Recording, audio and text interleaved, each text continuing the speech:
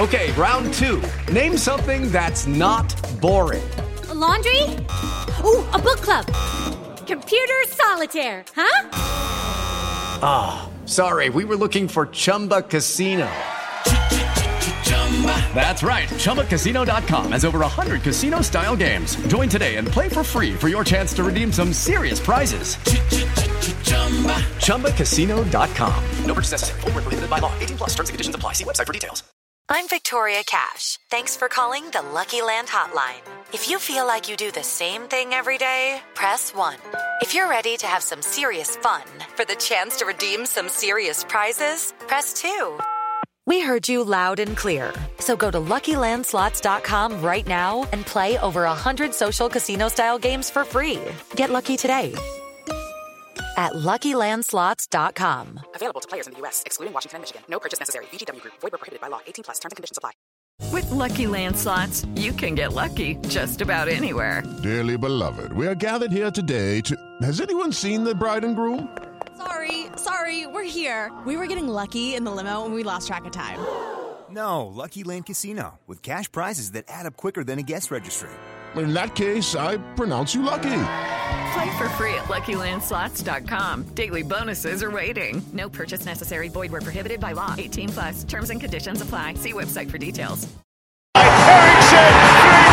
But in Dreamland, Tottenham now. The European champions have been taken apart at Wembley. And it's Tottenham Hotspur's night in the Champions League. Here's Young-Min Son. And Tottenham lead. And it's tucked into the top corner by Son. And cleared off the line. Surely Harry Kane 4-1. He's done it again. And put away by Ericsson. So he did get on the end of it.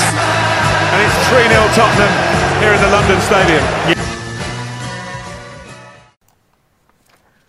Hello guys and welcome back to The Last Word on Spurs, our Christmas special. You can follow the show across a variety of different platforms. We're on Twitter at Last Word on Spurs. You can also find us on Facebook and also not forgetting Instagram.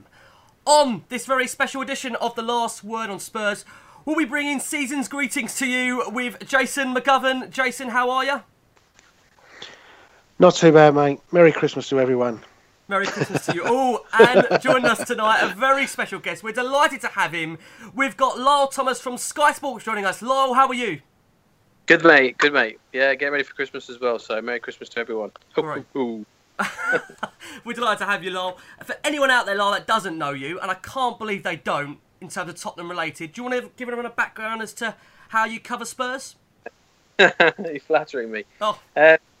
Yeah, so I obviously work for Sky Sports News. I'm an assistant news editor there, so I'm kind of take a central role in all the news gathering that Sky Sports News does for both on the TV and the website and all the other digital platforms, etc., etc. But there's obviously some clubs that I specialise in, and obviously Tottenham is probably chief among those, I'd say, as well as a number of the other London clubs. So yeah, a lot of the Tottenham stuff, or most of the Tottenham stuff that you see on Sky I've usually had a hand in, or has come from me. So yeah, that's kind of the gist of what I do. Okay, lovely. So Lyall is the man, guys, for anything Tottenham related. So we're hoping we're going to get a juicy hour in store. I tell you what, Lyall, let's bring it back to the summer, which seems a while back now. So Spurs, we really made a conservative start to the transfer window and finished with a late flourish with 5 signings in the final week. We had Sergio Aurier come in, we have Davinson Sanchez, the record signing, Johan Foyth, Fernando Llorente and Paulo Gazzaniga. How do you think Pochettino felt with the summer business? Do you think he was happy overall? I think he was probably happy with, I'm sure he was happy with the signing that they made, but I'm sure he would have wanted it in a little bit earlier. I think he's made no secret of that recently, that any manager would want players in as early as possible because they want them in at the start of pre-season to work with them. So that was, that's ideally what would have been the case. But of course, it's a lot more difficult than that.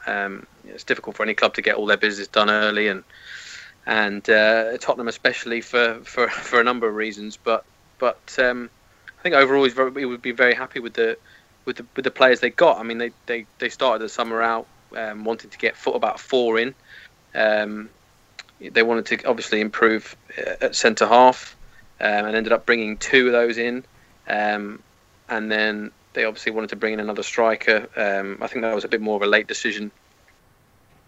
And then obviously Serge Aurier needed to be brought in, and the right back was chief among the issues they had to address with Walker obviously moving on to Man City. That was always something that was going to happen as the summer started. So I think generally the players that they brought in are very good. I mean, Davinson Sanchez certainly has been a great success, and I think that everybody could have seen that he's slotted it straight in there straight away, and he's a really good fit, and I think he's definitely a testament to the scouting that went into him and the research that was done on making sure that they brought in a defender that could slot into what had been before this season the best defence in the league for probably 2 seasons. So it's difficult for any player, especially given his age. I mean, he's only 21, to have slotted in there in the way that he has been amazing. And I think again that's shown by the dip in form since he's been out of the team. I mean, when it was Toby and it was Davinson Sanchez and Jan Vertonghen all in there together, I think Spurs were pretty formidable at the back, pretty unstoppable. So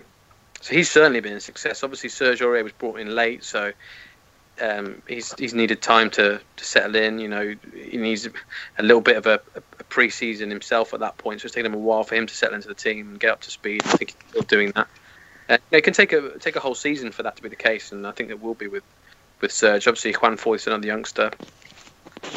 Llorente's done it, but again, he came in late and has needed a pre-season as well, so to speak. So I don't think we've quite seen the best of him. I mean, it's difficult for any new striker coming to Tottenham. I mean, I think we talked about this before, is the difficulty of coming in and playing second fiddle for Kane and knowing that you're going to play second fiddle to Kane at all times when Kane's fit is difficult for any prospective striker. And they obviously tried with the young option. They tried to bring a youngster in who could learn and hopefully make somewhat of an impact when he came in the team, but that didn't happen with Janssen. So that obviously caused the shift in thinking, and they thought it would be a better idea to bring in somebody older with more experience in Llorente, someone that's been there and done it. But I think you need to play a little bit of a different way to get the best out of Llorente. I don't think Tottenham have quite adjusted to that. The rest of the team haven't quite adjusted to that. You need to play a lot more direct. You need to get the ball in wide areas and get good crosses in. Whether they're high crosses or low crosses. You need to play a bit more direct, I think, to get the best out of Llorente. And he plays in a different way. He's more of a poacher, isn't he, in the box, rather than Kane, who's everywhere and picks the ball up everywhere and can essentially shoot from and score from anywhere. So, there's been again, this is the issue with bringing in players late. It takes a while to adjust to them, and you're adjusting to them during the season, and that's always going to have an impact on results, unfortunately. So I think that's probably the disappointing side. But overall, the actual players they brought in, I think the business has been very good, and Pochettino certainly feels that way as far as I know. So, yeah. That's good to know. Jace, I think you come up with some quotes recently, didn't you, about Pochettino making no secret that he wants to have players in earlier in an ideal world. Yeah, I think we all know you'd get them in earlier in an ideal world, but I think I think there are reasons why perhaps our number one targets, the types of players that the bigger clubs would also be wanting. Why we have to wait kind of for those bigger clubs to make a decision, or you have to wait for the player to think, well, I could sign for Tottenham, but I might fancy Manchester City more, and therefore they do wait. And you're then split between, well, do I move on to target number 2 and 3 in July, or do I really hold out for my first choice target, which if he comes, he'll come late? I think the other thing with Aurier, I mean, in fairness with him, even if we'd have wanted to sign him on June the 1st, I think with the court case and the various issues with the Home Office and things that he had, that you wouldn't possibly have been able to do that deal earlier than we did. It's whether Aurier was the first choice or became a last resort choice that we signed him so late. Lyall, can I ask you, Pochettino recently was quoted, as we say a couple of weeks back, saying we need to sign players in January and bring them in 6 months before. He used Dele Alli's transfer as the prime example. He says we need to take advantage of the English market and add on English players together with the drive to promote English youngsters from the academy. What's your thoughts on those quotes? Is there anything you can kind of tell us? Is that more of a case he's trying to push Daniel Levy? I'm guessing they've spoke about that anyway before, behind closed doors as such. I'm sure they have, and I think obviously he was airing his feelings as to giving examples of the successes that they have. Obviously, Dele Alli was a success, and they needed to do that deal when they did in order to get him, because of the other interest that there was there in him, and potentially there's a similar situation there with Ryan Sessegnon in January, in that he's obviously the player that Tottenham want. He's the top target that Tottenham have to eventually replace Rose. So again, they're in a situation where the possibility is there to do a deal, in January for him, but whether they want to loan him back to Fulham or not, another matter, because obviously after the Dele Alli thing happened, we had that situation with Moussa Dembele, didn't we, in January, where we did. Yep. They wanted to sign him, and Fulham were okay with that as long as they could get him back on loan for the rest of the season, and the club weren't prepared to do that. I mean, it's difficult. You sign a player and you want to have that player with you. You want it becomes your asset, and you want to have him learning from the manager, and learning how to adjust and become part of the team. And I'm sure in an ideal world Spurs would want that, but I'm not sure. Fulham would put up a big fight to keep hold of Sessegnon in January. He's an important part of their team. He signed a new contract in the summer. And let's not rule out the fact that the player has a decision to make in this. It's not necessarily a foregone conclusion that he would choose to move to Spurs halfway through a season than continue playing at Fulham. I think at his age, he wants to be playing all the time, much as possible. So, it will depend on what happens with Rose at the same time. So, that's why I always say that January is such a difficult month to get a clear idea of what's going to happen while the months are going. That so many factors in, so many decisions that have to be made. It's a difficult time to do business. So whether Pochettino wants, going back to back to the issue, whether he might want to bring players early, but whether that can actually happen or not is another matter. It's much more difficult than just what the manager wants to happen.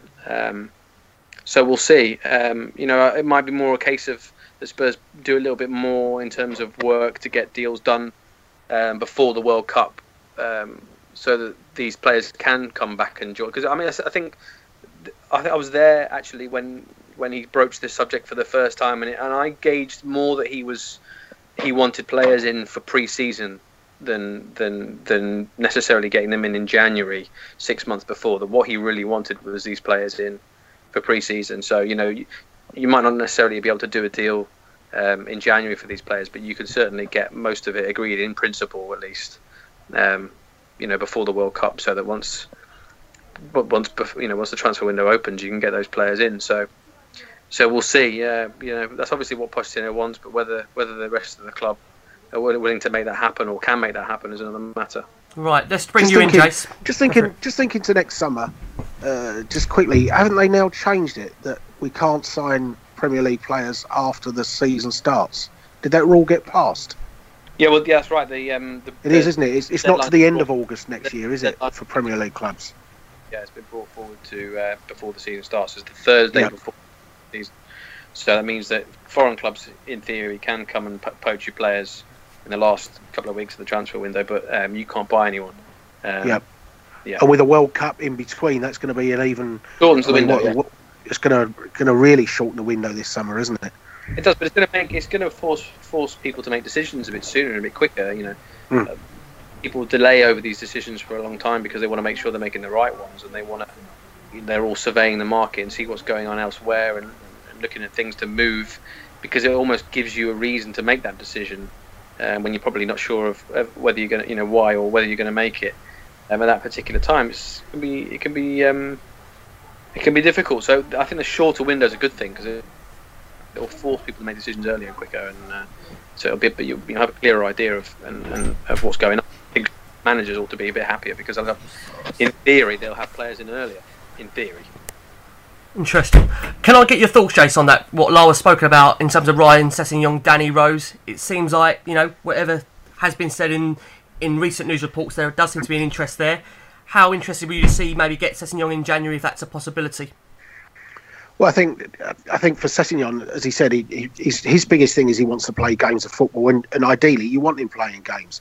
So, I mean, if Rose was to leave in January, then it allows Sessegnon the opportunity to play games for Tottenham. But if you keep Rose and Davis and you sign Sessegnon in January, his the likelihood is he's not going to play. I would think the only other possible balancing act, even if you let Rose go and Fulham weren't necessarily willing to allow Sessegnon to go because they fear how do they replace him, is that you try and soften the blow maybe with Fulham in that you offer them Walker-Peters and Nkudu on loan to try and make up for the gap that Sessegnon will leave, and whether you could throw that into the equation, which obviously helps us because we want Walker-Peters to play games as well to judge how he is. So there's various opportunities to try and make a proposal to Fulham, but at the end of the day, it's Fulham's decision and it's the players' decision. How ready, Lyall, do you think Sessegnon is? I mean, it's a massive step up from Championship to Premier League. The guy seems to be getting rave reviews in the league he's in. My argument is that if we bring him in January, and for example, we have an injury where we lose Sergio Aurier, Ben Davis, is he ready? Dare we say, throw him in against Juventus in the Champions League? I mean, it's a massive step up from Championship to Premier League, even Champions League. Is that kid ready for that yet? It's a difficult question to answer. I mean, if there is a kid in the lower divisions who is ready for that, it's him. Right. He's got the same sort of temperament as Ali in that he's pretty fearless from what I've seen, and I've watched him a lot. I mean, I watched him on his debut in the Championship away at Leeds. And again, it's a kind of a bit of a magnified example of the sort of the same thing, really, isn't it? That you're talking about, which is throwing a player who's not got any experience into a big situation. Going away and playing at Leeds and Ellen Road in front of a big crowd in the Championship, 16 years old, and he was absolutely devastating that day. He absolutely tore Leeds to shreds on their right hand side, up the left for Fulham. It was astonishing to see a kid of that age do that, and that is obviously why he's so attractive to a number of top teams and not just Tottenham, because that's the mentality that he has when he's put in those situations. It's not just technically what he does on the field, but what you're also getting when you watch something like that is an idea of how the player reacts to being thrown in the deep end, which he was kind of that day, and he reacted very, very well. And he's one of the star performers in that league at 17. So he's a once in a generation player, I think, from what I've seen in a similar sorts of way to Ali is. So that's another reason why Tottenham want to get their hands on him, and they want to get their hands on him whenever they can. And they've tried a number of times over the last few transfer windows, but it's just not been able to happen. For a number of reasons, not been able to agree with Fulham, and also the player has been more to make sure he's playing regularly, and he's had more of a chance to do that at Fulham over the last 2 seasons. Yeah, I mean, he is. Can he do it? Could he do it in the Champions League against Juventus? Well, I mean, it would remain to be seen. But could he become a Premier League player very quickly? Yeah, I think he could. Okay. From what I've seen of. What's the realistic fee, Lyall? Realistic. Realistic. I don't know. With Daniel Levy, it'll be $5 million. Well, I mean, the unconfirmed information that was going around. I think it was reported somewhere, and I'd heard the same thing, but I wasn't, so sure that it was necessarily correct. Was that Spurs are loosely indicated, I think via intermediaries and not actually directly, but indicated they were willing to pay something like 25 for him in the summer, right. And that was they were knocked back. I think the message that came back via a number of third parties was that's not going to be enough. So. More than that, I don't know what the evaluation is at the moment on that they would look at for him, but it would be more than that, I think. Yeah, I mean, like you said, he's signed a new contract as well, though, hasn't he? That's the thing. His value's probably gone up now. It would be. Yeah, I mean, it would because he's played more games and he's in the team, and there's only 6 months of run down on the contract that he signed, so he's become a better player since then. But yeah, I mean, yeah, he's a very good player, and he's the right kind of player. But I think again, when we talk about the fee, what's crucial to Spurs and crucial to Daniel in terms of the fee is also how that fee is structured, what the agreement is over, how to actually pay that fee, and how much of it that Fulham would demand in cash up front, and how much it would be, in add-ons. So it matters less what the total cost is. I mean, you have to look at the Sissoko and Davinson Sanchez deals. I mean, they're big transfer fees, but they're structured in a way that was within Tottenham's budget to do over the next few years. So if they could do the sort of thing on Sessegnon, then then the actual total cost of the fee would be secondary to what the actual deal looked like in terms of structure. You know what I mean? Okay, interesting. Just on that role, Lyall, there's always lots of talk about Luke Shaw as well, but I get the impression that talk comes more from Manchester United's people looking to sell than Tottenham's people looking to buy Luke Shaw, and I don't get the feeling that we're really that interested in Luke Shaw. Oh, I hate to break it to you, he is second on the list, no doubt. Oh right, okay, interesting, right. About it, yeah. I mean, Pochettino is a big fan of Shaw, and he's only 23 years old. Let's not forget Luke Shaw. Got a long way to go in his career, and he's we're yet to see, obviously, for sure whether he can. Yeah, no pun intended there. We're yet to see for sure if he can become the player that that showed the potential that he did when he was at Southampton and when he first moved to United. But obviously, given the injuries that he's had, they can affect a player. But it's it would look like a little bit of a gamble. But I think Shaw still has the potential to be a really, really, really top player. Yeah. So yeah, I think and Pochettino really likes him. They've got a great relationship. After what they shared together at Southampton, so I think that would work. That would work well as a second option. But Sessegnon's the one. He's the one. Okay. You only have to watch him. He's very versatile as well. Lyall, 9th of February 2017, Spurs appointed Steve Hitchen as their new chief scout. From what we understand, he was taken over from the imminent departure of Paul Mitchell, who was on gardening leave. I would presume he's no longer at the club now, Paul Mitchell. And is Steve really having any impact that Spurs expect him to have in terms of transfers and what he's doing at the club? Yeah, no. Paul has left the club. Paul left quite a while ago. So Steve has kind of filled that. He's in a different role. They've kind of restructured it a little bit. So he's not head of recruitment like Paul Mitchell was. He's chief scout. So he's really in charge of the scouting side, so researching the targets and discussing them with Pochettino and the rest of the transfer guys and putting them on the table. And yeah, I mean, there's not a lot of him. He keeps quite a low profile, Steve Hitchen, but he's well thought of and very well thought of in the scouting circles. And I think he's had a few successes already. His impact's been there.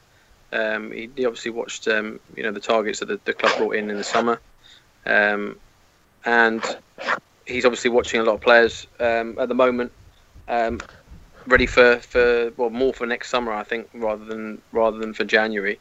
So, I mean, one of the things that they've been doing recently is looking at players to potentially replace Dembele. Obviously, with him turning 31. Next year, and him having just about 18 months left on his contract now, so he'll have a year left next summer. So he's obviously getting on a little bit. He's had some injuries. I mean, I think we've started to see him come into some of his best form again this year. But there's a little bit of a question mark, I would say, over Dembele's long-term future given his age. So they're looking at the next player to come in really, and also give a bit of competition to Wanyama, I think, as well, because I think Pochettino still sees Eric Dyer as a centre-half more than he does as a central midfield player. And I think if Wanyama hadn't been injured this year, I think Eric Dyer might have struggled to get in the team, really. But he certainly wouldn't have played in midfield. So I think they need another option in there. And they've been looking at a few players, some of the names I've put out recently. So Kondogbia, they like him a lot. I mean, his situation is a bit more difficult given that he's on loan at Valencia, and Valencia are pretty sure that they've got him in the bag on a permanent deal in the summer. Next year. I mean, listen, in the same way that Southampton were dead sure they got Alderweireld on a permanent deal themselves in the summer. Okay. There can be ways around these things, but it's not got to that stage yet. So there's just a player that they're looking at that they like. Matteo Guendouzi, the youngster at FC Lorient. And they're obviously a second-tier team, but this guy Guendouzi looks quite good from what I've seen of him with clips and stuff. He's a bit of a David Luiz lookalike sort of thing, and that kind of similar stature, but he's more of a defensive midfield player than Luiz. So he's an interesting one, but City like him as well. So, and that's an indicator that he's someone who's got a lot of potential, and he's very young as well. I think he's only what is he, 20, I think, or something like that, 21, I can't remember off the top of my head. And then Yves Bissouma at Lyall's another one they like. Frankie de Jong at Ajax, another one they like. Yeah, I saw you mention that. To be fair, Lyall, our recent record at Ajax, I think we take anyone because they do seem to come off quite well at Spurs. Yeah, well, exactly. I mean, I've mentioned this before, I don't know if people remember, but Spurs, there are specific clubs that Spurs look at more closely than others because of the way that they bring through players in a similar fashion to the way that they do. So, you know, you can be a bit, there's more reliability on what you're getting from those clubs, and Ajax is one of those clubs. I think I did a piece a couple of months ago about them also looking at Van der Beek there and Justin Kluivert and mentioning that the Ajax were one of the clubs that Spurs look at in particular. So yeah, exactly. They've had some successes from there. So yeah, that's kind of how it is. So back to Steve Hitchen.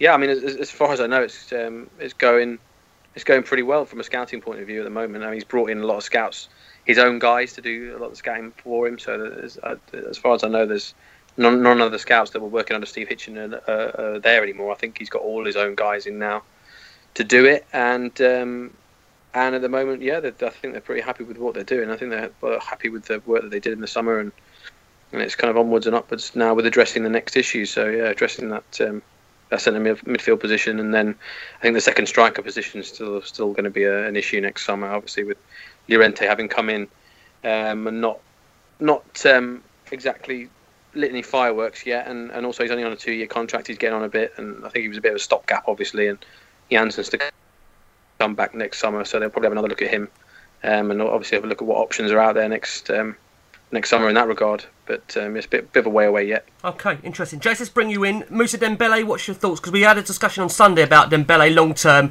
and the concern that he couldn't really cover the pitch at the Etihad. Do you think that's a position long term we should be looking at in terms of trying to get a player in, like Lyall was suggested? Well, regardless of Moussa Dembele's current form, I mean, if you're 31 and there's 18 months left on your contract, then obviously it's a long-term view. But I think we've all been shocked at the speed of Moussa's decline in those big games this year. That's been the problem, and maybe that has brought that forward a little bit more. But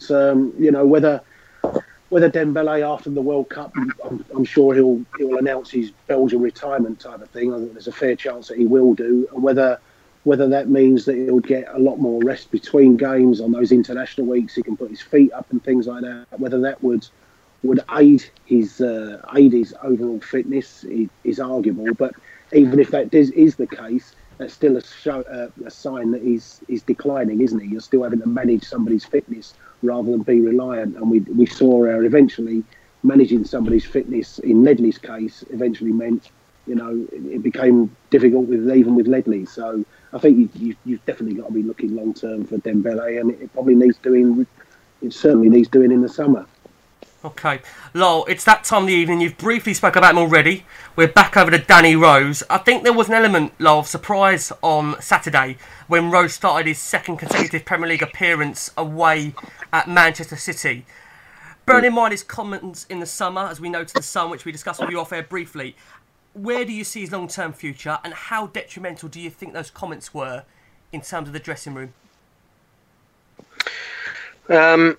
Well, I can't imagine they'd have gone down very well. I mean, there was a sense, or some people were saying that he was saying what a lot of people were thinking at the time, but whether that's the case or not, I mean, to come out in public and say it is a big leap, isn't it? It's a big thing to do, and obviously not ideal while you're preparing for a season. Everybody's supposed to be pulling together, and he definitely wasn't doing that at that particular time. So I think it's one of the issues that the club's obviously had to deal with through the course of the season, and managing his integration back into the team is obviously something that's had to be done gradually and slowly, rather than, it would be a bad sign to other players if a player could say something like that and act against the rest of the club in that way that he did, and then bring him straight back into the team. I don't think that would kind of send the right message to the rest of the players. So they've obviously had to be very cautious about it. But in terms of him playing his second successive game on Saturday, I think there's a number of reasons for that. I mean, first of all, the football side of it, which is that I think he's a lot quicker than Davis, and you need that pace to deal with the City players and how quick and intense they are in attack. I think that's one of the reasons why he played. Obviously, he's fit enough now to do that, or almost fit enough now to do that. But I also wonder. I don't know, but for sure. But I wonder whether there's a little bit of appeasement there as well in playing him for two games in a row.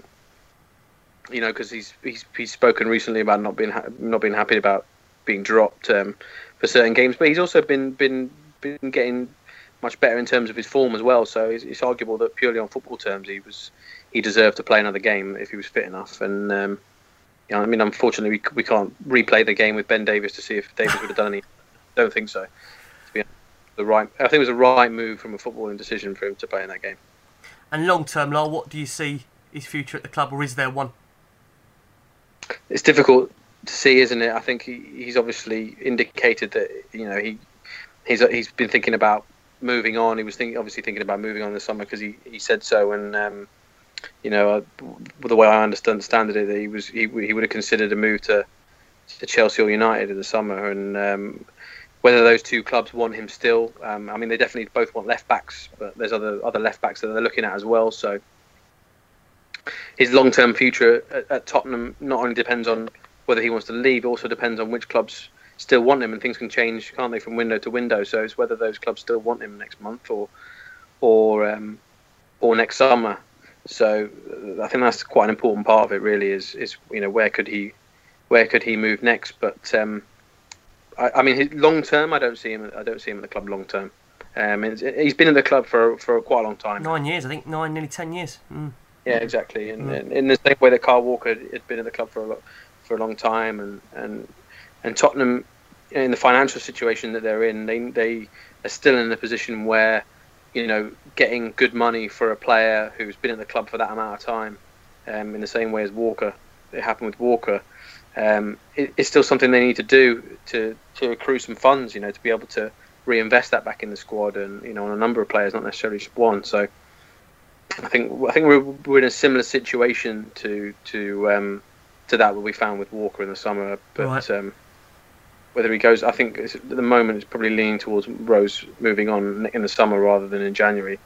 You know, January is a difficult, like I said before, it's a difficult month to do business in. It's a gamble for any club to go and fork out 50 million on a player in January. And United are doing all right at the moment. I mean, if I think a lot of it would have depended on, you know, obviously United have been interested in Rose, and if we had a Manchester United who were currently saying like 5th place or 6th place and a couple of points or 3 points away from the top 4, and were needing to reinvest in their squad to get in the top 4 or up among the top 2 teams, then you might see them look to commit on a Danny Rose or an Alexandro or something. But at the moment, we've got a Manchester United who are the best of the rest at the moment, aren't they? Yeah, indeed. In second, so, you know, if you're Man United, you're thinking, do we really need to invest now, or do we keep going with what we've got? I mean, Ashley Young's been doing quite well at left back for United at the moment. So if Rose went there, would he get in over Ashley Young? Would they want to change the team and take Ashley Young out and play Danny Rose instead? You know, the way things are going, United are going pretty well at the moment. So they lean towards it the way that it is, rather than changing it up and more like changing up in the summer instead. It doesn't even boost their Champions League hopes, does it, by signing him in January, because he's now cup tied for that. So there's not even the advantage of doing that in January. Yeah. I mean, yeah, January's another one. If you bring players in, you've got the potential to rock the boat a little bit, especially if you can't move other players on. You know, if you bring in one extra player in a position that means that either he's not going to be playing regularly or someone else who was playing regularly isn't going to play regularly, and the potential there is to unsettle the team a little bit, unsettle the dressing room, and so again, that's why it's a difficult decision to make, because you're mid-season and you can derail things a little bit if you get those decisions wrong in January. So that's another reason why it's such a tumultuous time. I need to ask you this, Lyall, because obviously me and Jace, listen, Lyall, you cover a range of clubs. Me and Jace, obviously, we watch Spurs every week, and last season there was such a spirit about this Tottenham squad, and I can't help but ask the question: do you think Rose's comments, does that in itself, has that detrimentally affected the club in terms of spirit? Is there, dare I say, I don't kind of start anything or spark a new debate off here, is there any divide in the camp in terms of the money side of things? Because evidently at the moment there doesn't seem to be the same, I don't say spirit that there was last season. I know White Hart Lane, it was just a special season last season where it was the final season at the ground, but is there anything you think inside the club, the way this has been constructed and how it's happened, has it had a detrimental effect behind closed doors, do you think, all of this saga with Rose? Well, I can't imagine it would have had a good effect. No. You know, that kind of thing. I don't see how it could. I mean, I don't know for sure. You know, I haven't heard of any rifts or any real hit to the spirit of the team. But I mean, I think I said this to somebody recently. We were just generally talking about the way things have been this season, and I think it was about Pochettino. And I mean, there's a natural evolution to a team, isn't there? And things never stay the same. No. So the spirit never stays the same in that sense. And I think Pochettino obviously came in and brought in a lot of young players and brought on a lot of young players and developed them into good players. And now those young players are starting to think like big superstars and act like big superstars. And so they require a different sort of management. You know, you're not just bringing through young players and getting them to prove themselves. You know, in a sense, they have proved themselves, and they're now starting to think like big stars. So you've got to start managing them like big stars, and that's really, for me, that's the challenge that Pochettino now has, is to try and navigate these big stars and you know they're changing opinions of themselves really, and they're changing opinions of them, of their places within the footballing world. I mean, you have to look at Dele Alli, for example, and what he's become over the last year. Going from a youngster from the lower leagues who's just hungry to play football all the time and prove himself and become a Premier League player. Well, he's done that now, and he's now, you know, a superstar or a superstar in the making, and getting all these huge sponsorship deals and appearing in Adidas adverts and that kind of thing. Do you know what I mean? And that affect on players, of course it does. You know, it affects the way they think about themselves, and it affects you know, how they think about playing the game and their place on the game, and so it's a difficult thing to have to manage, and those egos, and it's part of Pochettino's job to be. I mean, the players have all talked about him as being like a father figure, and so that is the role that he has to fill, and he has to, you know, help these players adjust to becoming big superstars, and it can be difficult to do that, you know. I mean, in terms of the whole wages thing, I think if it has an effect on the team, it will be early in the season rather than mid-season, because what you tend to find is that during a transfer window, because the potential is there to move, you get more of an unsettled nature. So you get those. That's the time when those sort of complaints about wages emerge in the press, or the discussion about the wage structure and whether it's right or not is a topic, because there's a potential there to rock the boat and potentially get a move somewhere else. But once the season starts and the transfer window's over and you know you're there, players tend to settle down again, and you know they haven't got agents and things, you know, in their ears saying this, that, and the other, and you know they spend more time with the team and more time with the managers during the season. So, you know, there's a bit more of a settled period, and then you get January comes around again when things are unsettled again, and all these topics come around again, to whether it's right or not, or you know whether you could be getting more money elsewhere, or what have you. So, you know, I don't think that personally, I don't think that any of these issues is why Tottenham have had the unsettled season that they have. I think the injuries have played a massive part recently. I think they were going very strongly before Toby Alderweireld got injured. I mean, he was out for a spell last season. And the team yeah, he was. He's a massive part of what they do, and you know, not just in terms of what you actually see on the pitch, but psychologically for the rest of the team. When the rest of the team is thinking we haven't got Toby at the back, then it can have a bit of a detrimental effect. And I think that, and the Sanchez suspension, and obviously not having Wanyama this season, and Dembele being out for a while as well, I think has had more an effect on the results than any issues over wages or all that kind of thing. Okay, fair enough. Jason, I want to bring you in. Anything you want to add from what last time about Danny Rose? Anything you want to add on that subject, or from your perspective?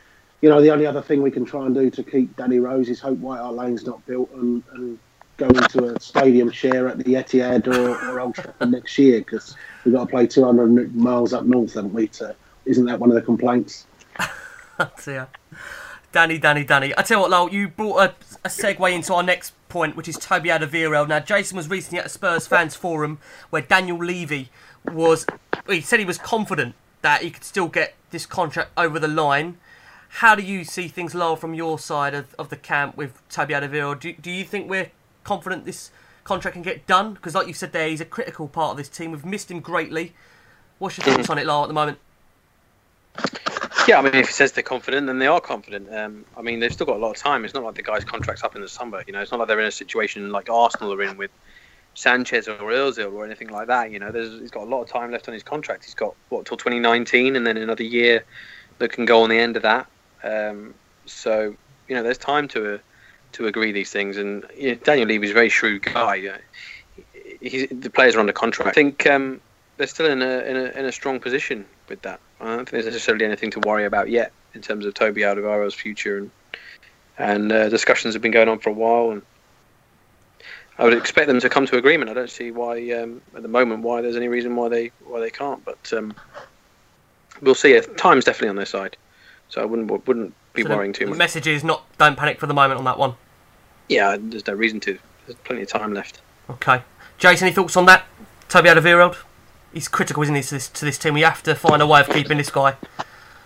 He is, but if I was Toby's agent, if I switch it to that way rather than looking at it from Tottenham's side, if I was Toby's agent, I'd be looking at it a little bit like the Walker thing. Is there a rush for me to sign a new contract now for an extra 6 months' money than I might get in the summer? If I sign that type of contract now, and I do want to move in the summer because Tottenham have missed Champions League football or a better offer comes, and then Tottenham can charge a ridiculous price for me in the way that Southampton tried to do it with Van Dijk, I don't particularly want to go down that route. So I'm not so sure, even if you just said to Toby, well, okay, here's $100,000 a week, that necessarily makes Toby want to sign that contract. I think he is looking at Toby's age.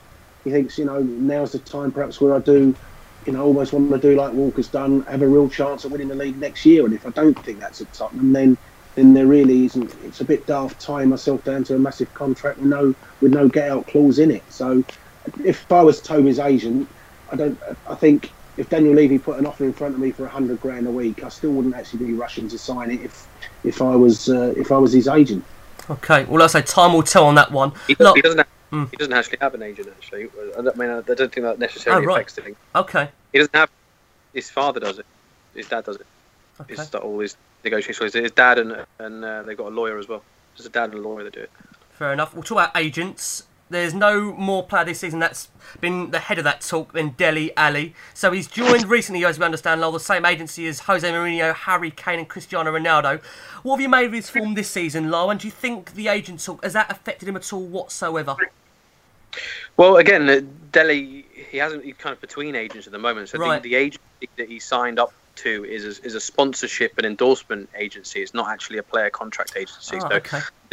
They are closely linked. I think they're called CAA or something like that. They're closely affiliated with Gestifute, which is George Mendes' player representation agency. But the agency that you recently saw him sign up to was an endorsement sponsorship agency. It wasn't actually it wasn't actually his representatives for his contracts. Essentially, his profession as a footballer that they've got nothing to do with. So he's still between agents. He's still under contract with Rob Siegel, who's his agent when he was at MK Dons and brought him to Spurs.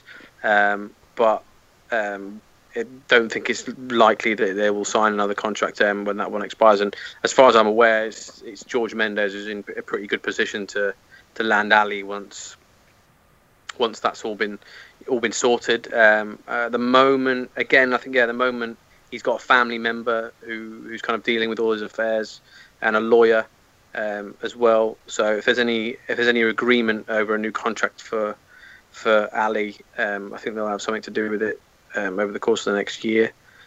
But yeah, I mean, Ali's obviously been another difficult one. He's obviously had a lot of distractions off the field with this, and his form has suffered as a result. And I think again, he's a player who's now established, isn't he? I think I mentioned it earlier that he's established himself as a Premier League player now. And okay, so it's now, what does he do now? He's done that. How does he then kick on and develop and And when you become a superstar and all the distractions off the field that entails, it can affect your game, and I think it has affected his game this year. It's a difficult one because if you actually look at the stats, if you look at Ali's stats for this year, then they're pretty much bang on what they were last year at this point. So his chances created, his assists, his forward passing, his interceptions, his tackles, all that kind of stuff. I had a look about 2 weeks ago, I think, just to compare, and they're pretty much the same. And I think he was actually up on a couple of things. So, on that side, it's difficult to say he's not the same player he was. I mean, I think he had a bit of a sluggish start last year, and then really came into his own the second half of the season, and potentially he could still do that. So, yeah, we'll see. But it's difficult. It's difficult when you become such a star at such a young age. There's so much to get to grips with and get a handle on. So Ali's going to have dips in form, given his age. It's going to happen. It's something you have to just kind of accept with a player that's become that. Again, become that much of a superstar at only 21. Yeah, Jace, want to bring you in? Any thoughts on Dele at the moment? The situation with him? Well, his form has not been what we wanted it to be, and I just feel that there are a lot of field distractions with him, with the amount of Adidas type of work and things like that he's doing, and maybe it's just a case of sitting down with the right person, go and give him 2 hours in Frank Lampard's company and try and get Frank Lampard to say, look, it's great when you're doing all these things, but remember you've become a superstar from what you're doing on the pitch, and the minute you stop doing it on the pitch, it makes it a lot harder for you to justify being in those campaigns. So as much as you're in Adidas's good books at the moment, if you want to be on their calendar boy or poster boy in 2019, you've got to start performing on the pitch. And I think it's just getting him the right advice off the pitch that helps that matter. But I love the player. I love him as a player, but he's definitely not the player we want him to be at the moment. Yeah, definitely a dip in form. No, I think the only concern is with this super agent, being a realist, you don't hire George Mendes to go and agree you a new contract at Tottenham. You think that with an agent like that, he's taking you from a Tottenham to arguably one of the big clubs in the world, a Real Madrid, a Barcelona. Is that fair for us to think like that? Well, eventually, possibly. But again, as we just said, he's 21 years old. So, you might... It's an investment in the future for both Ali and George Mendes, isn't it? For them to have a partnership. Whether that... if a move to a big club like that. I mean, let's not forget, Dele Alli's got to prove himself on the pitch for a Real Madrid and a Barcelona to want to have him. Yeah. If he struggles for form for the rest of the year, then there'll be no Real Madrid knocking on the door. No. George Mendes is your agent or not. George Mendes has got plenty of players who've never played for Real Madrid or Barcelona, so it's not like every single one of his players is guaranteed to move to one of the top clubs just because he's George Mendes. I mean, he's in a better position than most to be able to broker a deal when they want those players. But I think Ali, at the moment, for what we've seen of Ali this season, Ali's got to do a lot more before he wants to go and sign for a club like that. So the way, I mean, at least Real Madrid, as far as Real Madrid's concerned, the way they play at the moment is not their shape and their tactically they're not geared up for an Ali number 10 sort of position at the moment. They play 3 forwards. Not a number. Not necessarily. They don't really play number 10. They've got Cruz there, who's kind of an advanced 8. So, yeah, I think you would need to see a new manager in at Real Madrid that played a different way. I think before they would come like Ali. Okay, Jace, did you want to say something there? Go on, Jace. I was going to say, I think with his present form, if George Mendes got him a club anywhere, it'd be at Wolves, where George Mendes has more of as an influence. I mean, he's certainly more Wolves than Real Madrid at the moment, but we all know what the potential is. That's for sure. That is true. Lyall, sticking with you, talking about Spanish clubs, Gareth Bale, this name continues to not go away. I think Spurs fans are willing this more than anybody else at the moment. I know you commented a couple of weeks ago, Lyall, on Twitter about Gareth Bale. What do you see long term? Because he hasn't had the desired effect so far at Real Madrid this season. Can you see them persisting with him, or do you think the player at some point would love to come back to the Premier League? And could Spurs be that club he'd love to come back to? What do you think, Lyall? Well, he struggled with injuries, isn't he? It's hard to say that he's not made much of an impact. I mean, he made a massive impact at Real Madrid before he... Yeah, of course, no, definitely. Yeah. His last season and this season, he's struggled. And, from Real Madrid will only put up with a player that has so many injury problems for so long. As far as I understand it, at the moment, Bale's not close to becoming on the market. And again, I think that's down to if Zidane stays there beyond next year as well. He's always been a big fan of Bale. He's always been a huge advocate of Bale. But if Bale became on the market, there would be a scramble of every top club around. I can imagine, yeah. So it will not be nowhere near as straightforward as Tottenham just going, yeah, we want him back. Thank you very much. There would be every top club around that would want him, and he would still fetch a huge price, and he would still want massive wages. It's funny that you get a lot of people, or it appears to see a lot of people who have a lot of faith that Tottenham could land Bale and pay him a lot of money, and the people that don't think Tottenham will pay Toby Alderweireld the wages that he wants. This is it. Yeah, this is it. It's an interesting one. The wage structure is there for a reason, and they wouldn't even smash the wage structure just for a Bale, So next summer, again, it's far away. There's so many things that happen, I think, before that, and it's great that supporters get excited about it. There's nothing more exciting, is there, as a supporter than your favourite player of however many years coming back in a dream move to the club. It would be a fantastic thing, but I think we're way off from that happening at the moment. Okay, Jace, do you feel from your perspective that are we just a Gareth Bale away from really, really competing at that very top, or are we more than just that in terms of the current squad? I certainly think if we'd have had Bale the year we chased Leicester down, I think Bale would have tipped us over would have got us across that finishing line. But I mean, that's 2 years ago.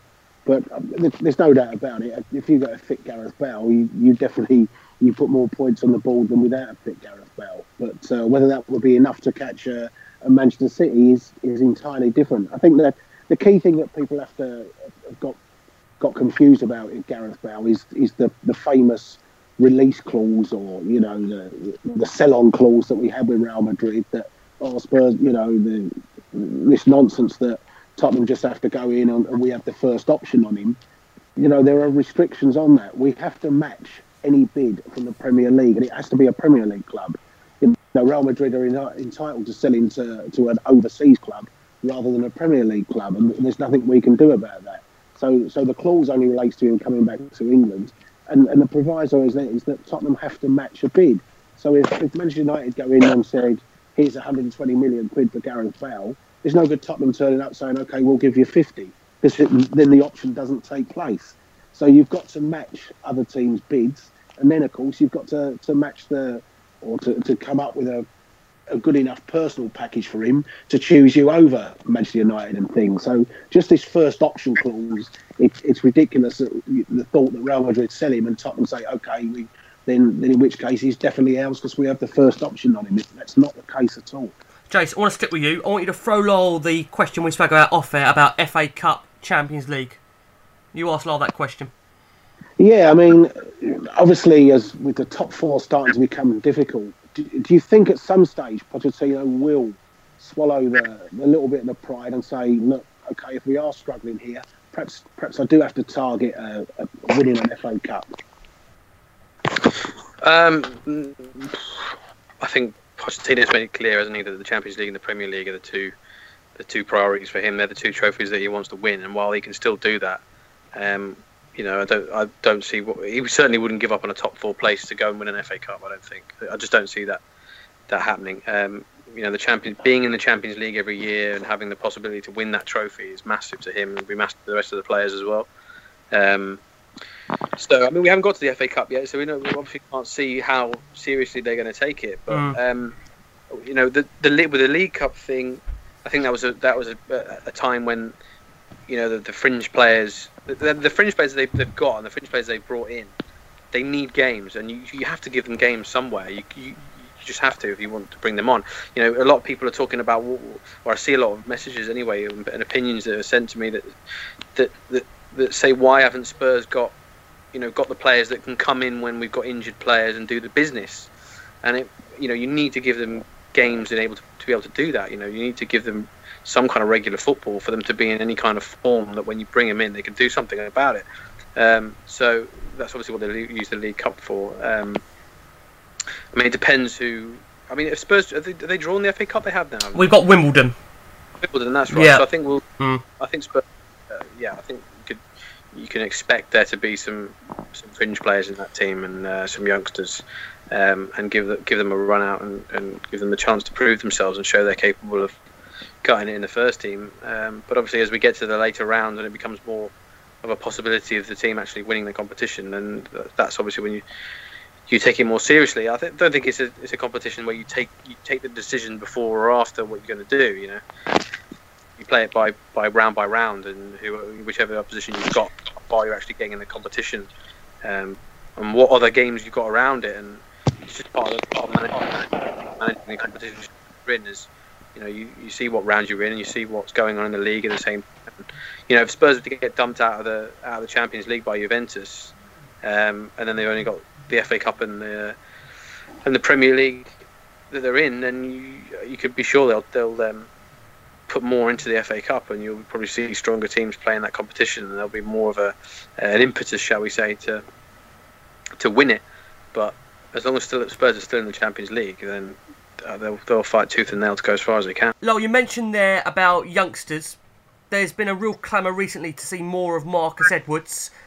Where do you see his current future at the moment? Because we've seen quite a few players get games from under Pochettino that have been on the fringe of the reserves as such. We had Sterling come on recently. Amos has been part of the squads. There's been a real shock that we haven't seen Edwards emerge yet. Is there a reason behind that you can fill us in on, in your opinion? I don't think there's any more than I can give than what the manager's already said. I mean, he already revealed, didn't he, that there's an issue there with the players' focus and with his attitude, really. And you know, that you can have all the talent in the world, if you don't have the application, then Pochettino's not going to play you, is he? That's just, it's as simple as that. I mean, I am rather a little bit surprised. I don't know if I'm the only one, but I'm a little bit surprised by the furore, shall we say, around Marcus Edwards. I mean, I know he's shown himself to have some good quality, but it's the same kind of furore, at least to me as an outsider looking in. It's the same kind of furore that we saw around Adel Taarabt and yes, exactly what Jason said. Yeah, Kevin Boateng and players like that. You know, players who have tremendous technical ability, skill. You know, no doubt that Taarabt had tremendous skill and was, you know, a real different sort of player on the ball. But if you haven't got the application, you haven't got the focus, and you can't play as part of the team when the team needs you to, then you're not going to get anywhere near the team. So there are other players that are much closer to getting in Tottenham's team, and I think we've seen more about the team, haven't we, as a result, you know? Yeah, you know, Ashan Oakley Booths of the world, Keziah Sterling's been involved a little bit, hasn't he, recently? Yeah. Who else is there? Well, Amos has been on the bench recently as well for Tottenham. Yeah, exactly. Yeah. So, you know, supporters are always going to get excited by the. I think what did Pochettino said? He said something about him being the next Messi, didn't he? Or something? I think he's tried to use that, Lyall. If you may be more insightful than me on this, I think he's maybe tried to use that to kind of spark the player into life, to maybe kind of get his attitude on focus. I mean, you can always say it hasn't worked. Jace, it's funny that Lyall mentioned the exact same player that you've said when we spoke about Marcus Edwards and Adel Taarabt. That's quite interesting. Yeah, I mean, I've compared him to Taarabt a few times, haven't I? And Ravel Morrison's another player. Ravel Morrison. You know, was a terrific talent at Man United, and we remember him scoring a fantastic goal for West Ham against us at White Hart Lane. You know, he just drifted off, and you know, there's loads of them, isn't there? Bostock. You know, we have to learn from John Bostock, some people like that. The list is endless. Talent alone is not enough, and definitely talent alone is nowhere near enough for a Pochettino type player. So, you know, you've got to have the brain and you've got to have the aptitude at the same time. And if that just being able to dribble past five people is not going to get you in Pochettino's side. No. Lo, another player in terms of talent can I ask you about is Josh Onoma. He's had a dip at Villa recently. Where do you see his long-term future? Do you think Spurs could still be? Could he still cut it at Spurs at some point? Do you think Pochettino still rates him? I don't know. I think Josh suffered a little bit. He suffered a little bit with determining his best position. I mean, I haven't watched him at Villa myself, so I'm not sure exactly what he's playing in. But he came through the academy as a number 10, Pochettino was playing with wide forwards. He was playing with 1-10 and playing with wide forwards. So you were trying to get in that kind of 1-10 position. And I think he obviously saw him as a bit more of a right-sided wide player. Was playing him off the right, wasn't he? But now Pochettino plays with 2 10s. You think there might be a bit more scope for him to get in there, but I'm not aware of how well he's getting on at Villa, and I'm not sure. I mean, Josh is a decent player, but I'm not sure he's got the talent to cut it as a top player at Spurs. I think these youngsters have been around the team before, but the team has developed and the team has gone on and improved, and they haven't improved with them. So that's also part of the problem when you're trying to bring these young players into the team, is they might look like they are on the periphery of things for a time, but if they don't really crack that nut then and there, the team can move on without them, and then they never really get that chance to get back in there. Do you see what I mean? No, I see what you mean, yeah. It's a similar sort of story for Cameron Carter-Vickers, I think, as well. He was on the periphery of the team for a while, but didn't quite get enough games, didn't quite develop in the way they wanted him to, as quickly as they wanted him to. So he wasn't able to crack that nut, so to speak, and he's gone on and done really well at Sheffield.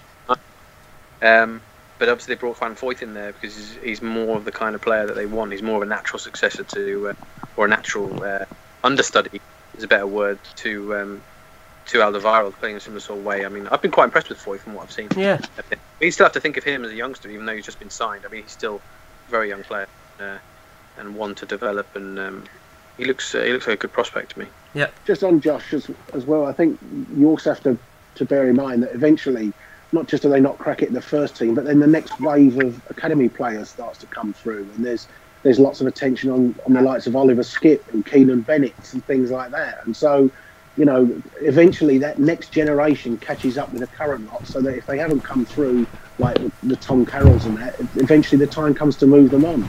Otherwise, you block the next pathway through. I mean, Lyall, I want to ask you, before we wrap it up in terms of ins and outs, potentially long-term summer, January, Vincent Janssen, he's over in Turkey at the moment with Fenerbahce, and he seems to be scoring goals over there.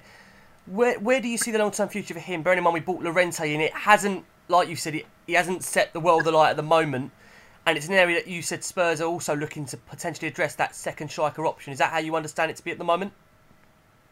Yeah, I mean, they will do. I mean, again, it's at an early stage. I think they'll monitor it over the season. They'll look at, who's potentially could come in the market next summer and obviously players. But it's a very difficult decision to make, that one, because, as we've said before, whoever comes in knows they're going to play second fiddle to Kane. Yeah. It's different from other teams in that Kane is essentially Mr. Tottenham, isn't he? He's the embodiment of the club, and he's always going to play when he's fit. So any player that comes in knows that. So you've got to convince a player to want to come to Tottenham, knowing that when Kane's fit, Kane plays. That's the first difficulty. Well, if you bring in another youngster, then he's still going to need time to develop. He's going to need games to develop. So you still get into that situation where, similarly to Janssen, where you've got a youngster who needs to play games and isn't playing games because Kane's playing. Do you bring in another more established player like Llorente? It's going to be a difficult decision, and it's going to depend on who comes in the market. I think obviously Janssen will come back at the end of the year, and they'll probably have another look at him in pre-season to see how far he's come on and see if he can get that. If he's that little bit more closer to Kane after spending the year at Fenerbahce or not. So yeah, I mean it's a way off yet, but it's another conundrum. I think it's certainly the biggest recruitment conundrum that Tottenham have had since Kane broke into the team. Okay, interesting. January window, you've already mentioned that Sessegnon is one of Tottenham's key targets. We've gone an hour now without talking about Ross Barkley, which I find insane that we haven't brought his name up. He seems to be a player, that name still doesn't go away. Ross Barkley, is he still of an interest to Tottenham, and can you see it happening in January, bearing in mind the player hasn't even kicked the ball this season? Well, Tottenham were interested in him in the summer, weren't they? And I think after a certain amount of time, after he got injured, certainly, I think they decided, and they certainly indicated to his camp that they were willing to wait and would rather wait until January to do it once he was fit. And as far as I know, that position hasn't changed, so there's still interest there. You know, it's now obviously down to whether they can strike a deal with Everton. It's been interesting to listen to Sam Allardyce's comments on it, because it hasn't really sounded like he knows fully what's going on there. No.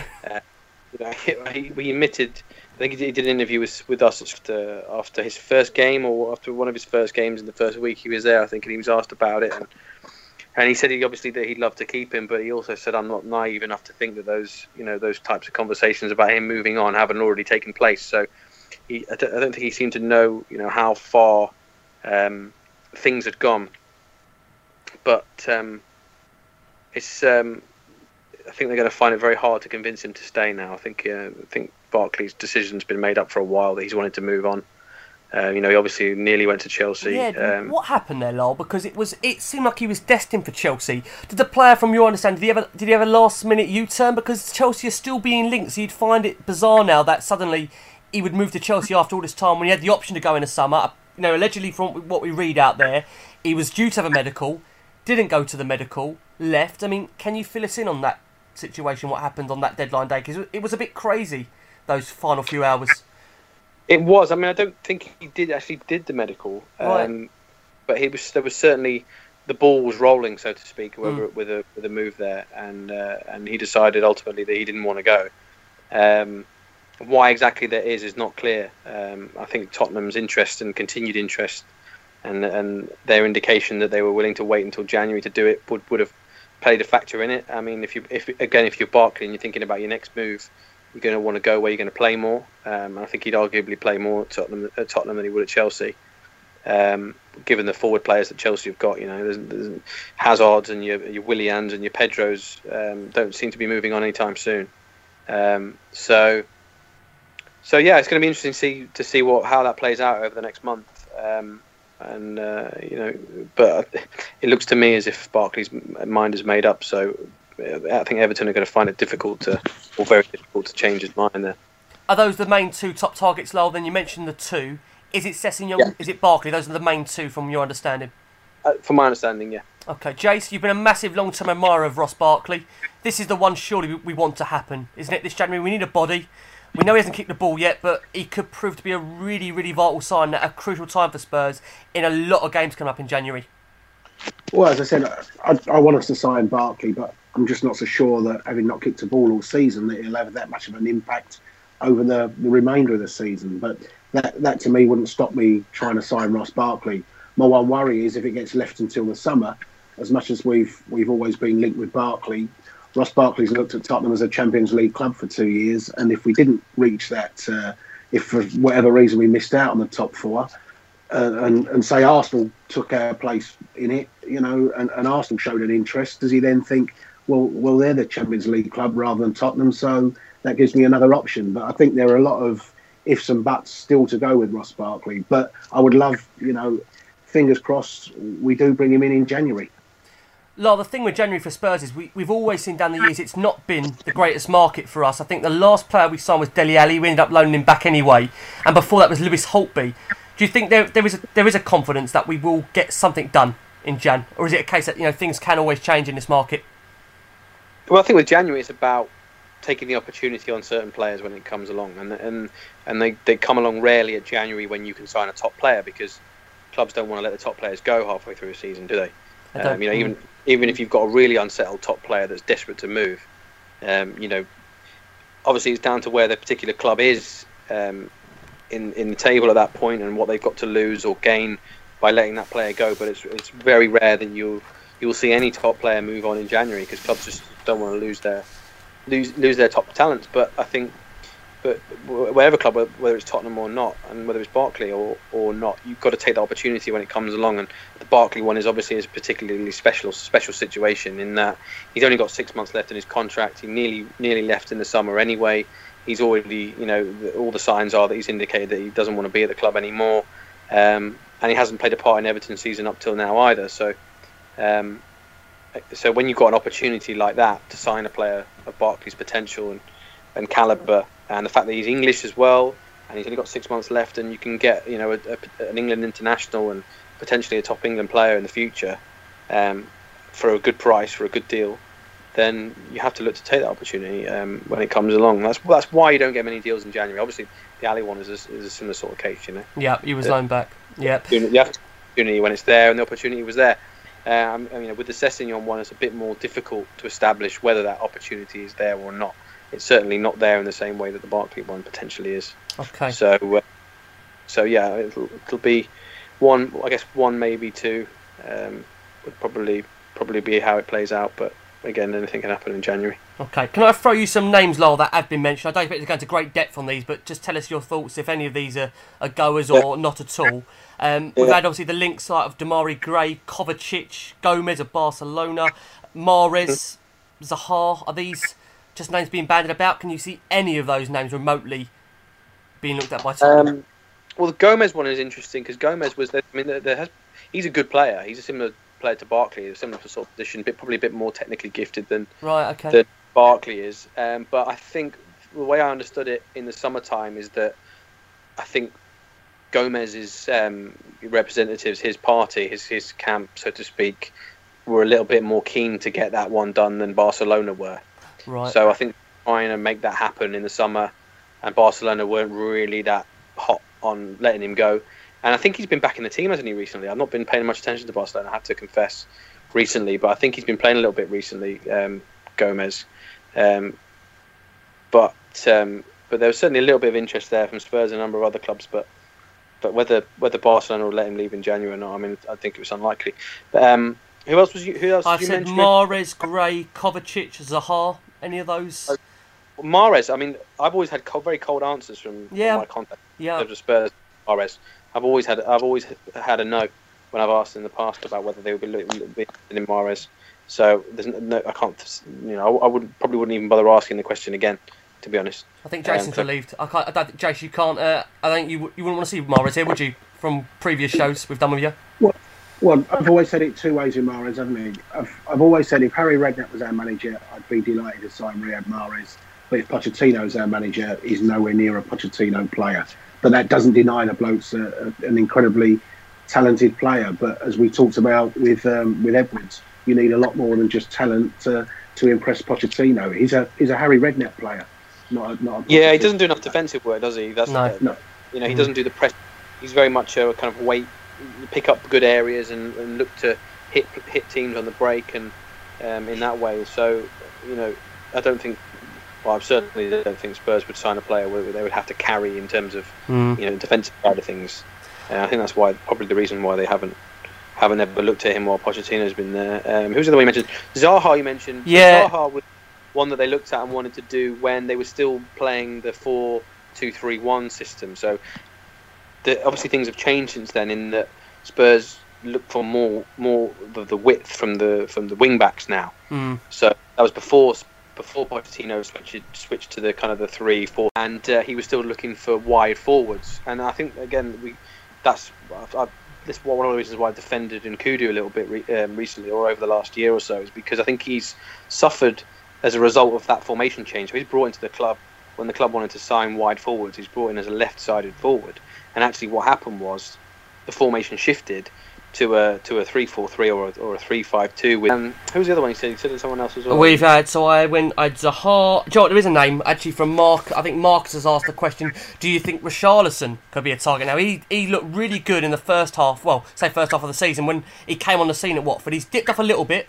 What do you make of that one, Lyall, Richarlison? Because he looks like a great player on the eye at the moment. He does look like a good prospect, doesn't it? I don't think it's something that will happen next month, but he was brought over by Base Soccer, who have got Danny Rose and Carl Walker's agents, aren't they? Well, exactly, but they also brought Sanchez over as well in the summer. Okay. And they brought Eric Lamela to the club as well. So, you know, Spurs will be aware of him because of that. But he obviously wasn't what they were looking for in the summer.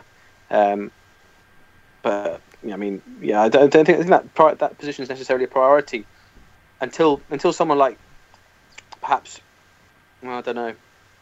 You need someone to move on in those forward positions, wouldn't you? Really, before they started to look at another.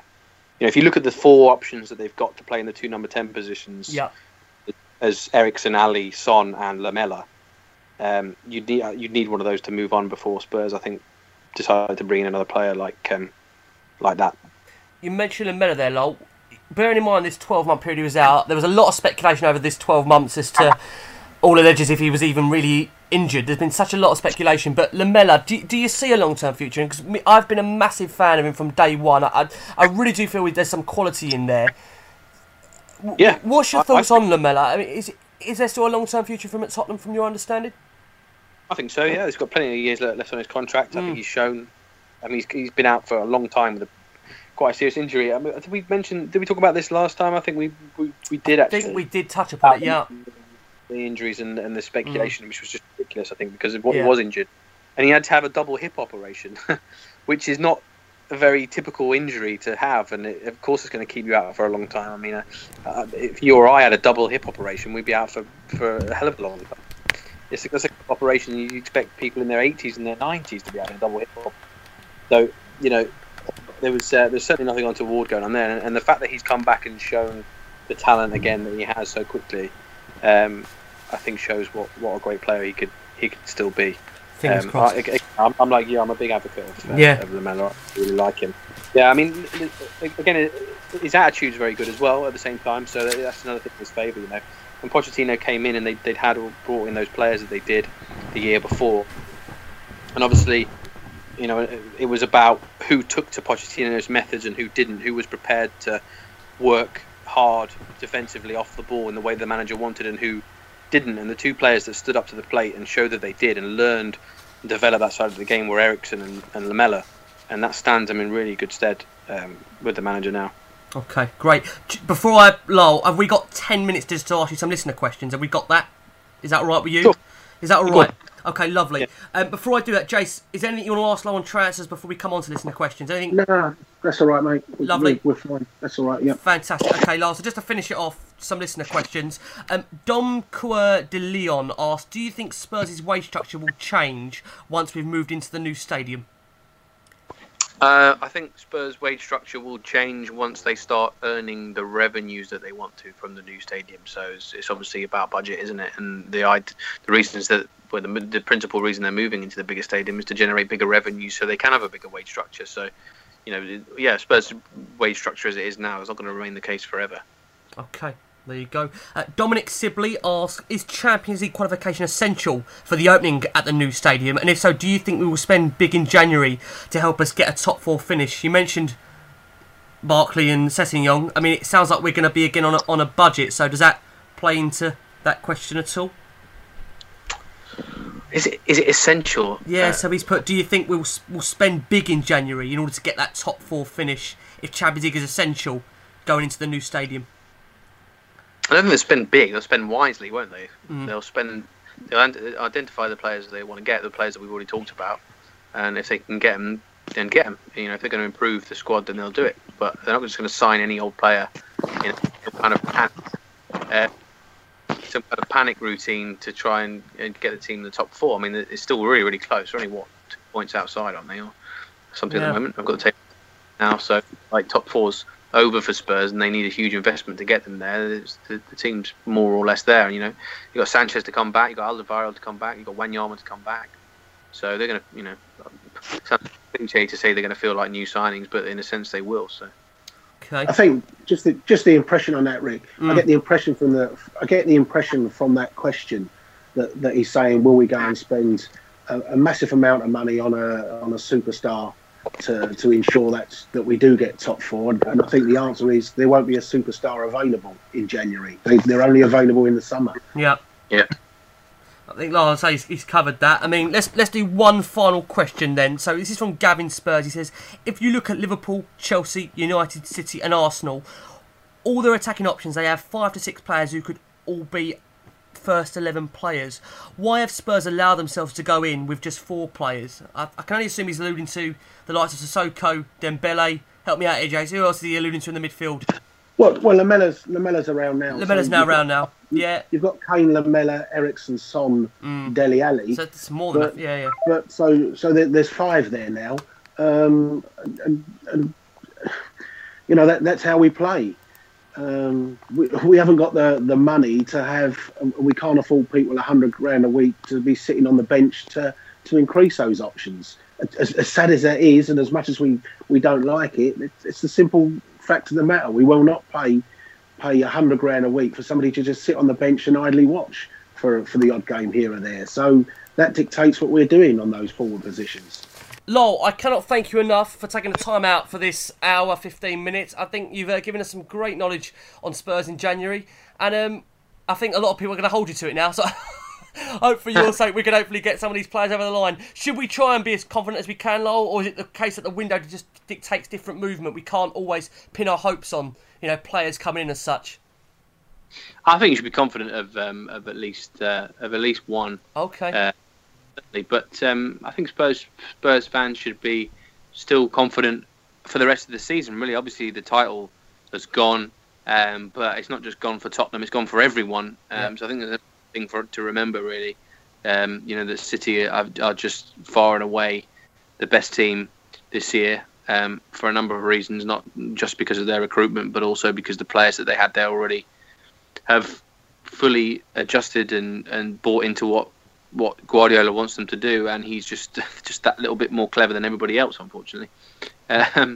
So that's unfortunate, but Spurs fans should be really confident about the team finishing in the top four again. I don't see any reasons why they won't. As we mentioned before, once they get those key players back, once Toby Alderweireld comes back and Wanyama and Davinson Sanchez from his suspension, and they get settled back into having that best team. And Tottenham are always at their best when they have a settled team.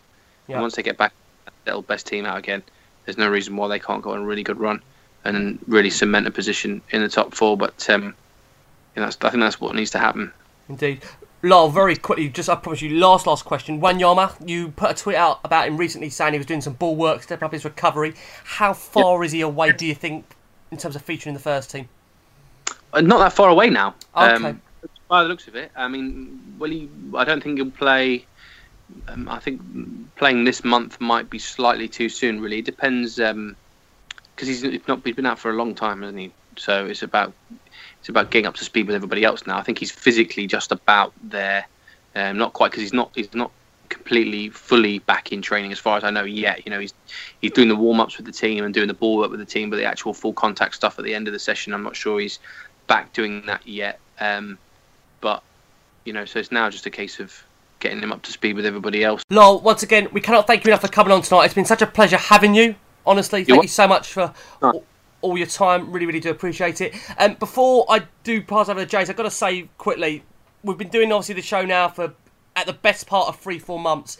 Guys, we cannot thank you so much for all of your support during this period, all of your very kind messages on Twitter, Facebook, Instagram. Honestly, guys, we couldn't do the show without you. Thank you so much for all your questions. I'm sorry we don't get them answered every week. As always, Jason is on hand to answer your questions on our Twitter account. And Jason, any messages you want to pass on during this festive period for all of the listeners out there that have been so supportive throughout our period of doing this? No, the level of support we've had since restarting up has been fantastic, and I love all the interaction with the questions and that we have with the listeners. I might not always get the right opinion. I always say, Rick, it's opinions, not answers that I give to questions. Fair enough. It's opinions, but keep that interaction going.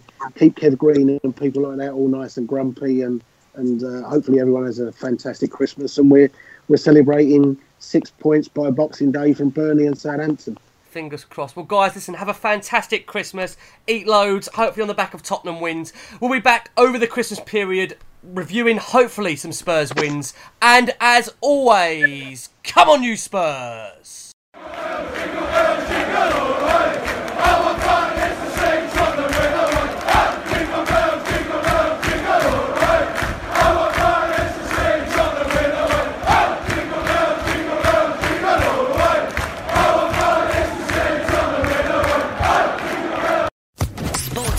Podcast Network. It's time for today's Lucky Land horoscope with Victoria Cash. Life's gotten mundane, so shake up the daily routine and be adventurous with a trip to Lucky Land. You know what they say, your chance to win starts with a spin. So go to LuckyLandSlots.com to play over 100 social casino-style games for free for your chance to redeem some serious prizes. Get lucky today at LuckyLandSlots.com. Available to players in the U.S., excluding Washington and Michigan. No purchase necessary. VGW Group. Void where prohibited by law. 18+. Terms and conditions apply.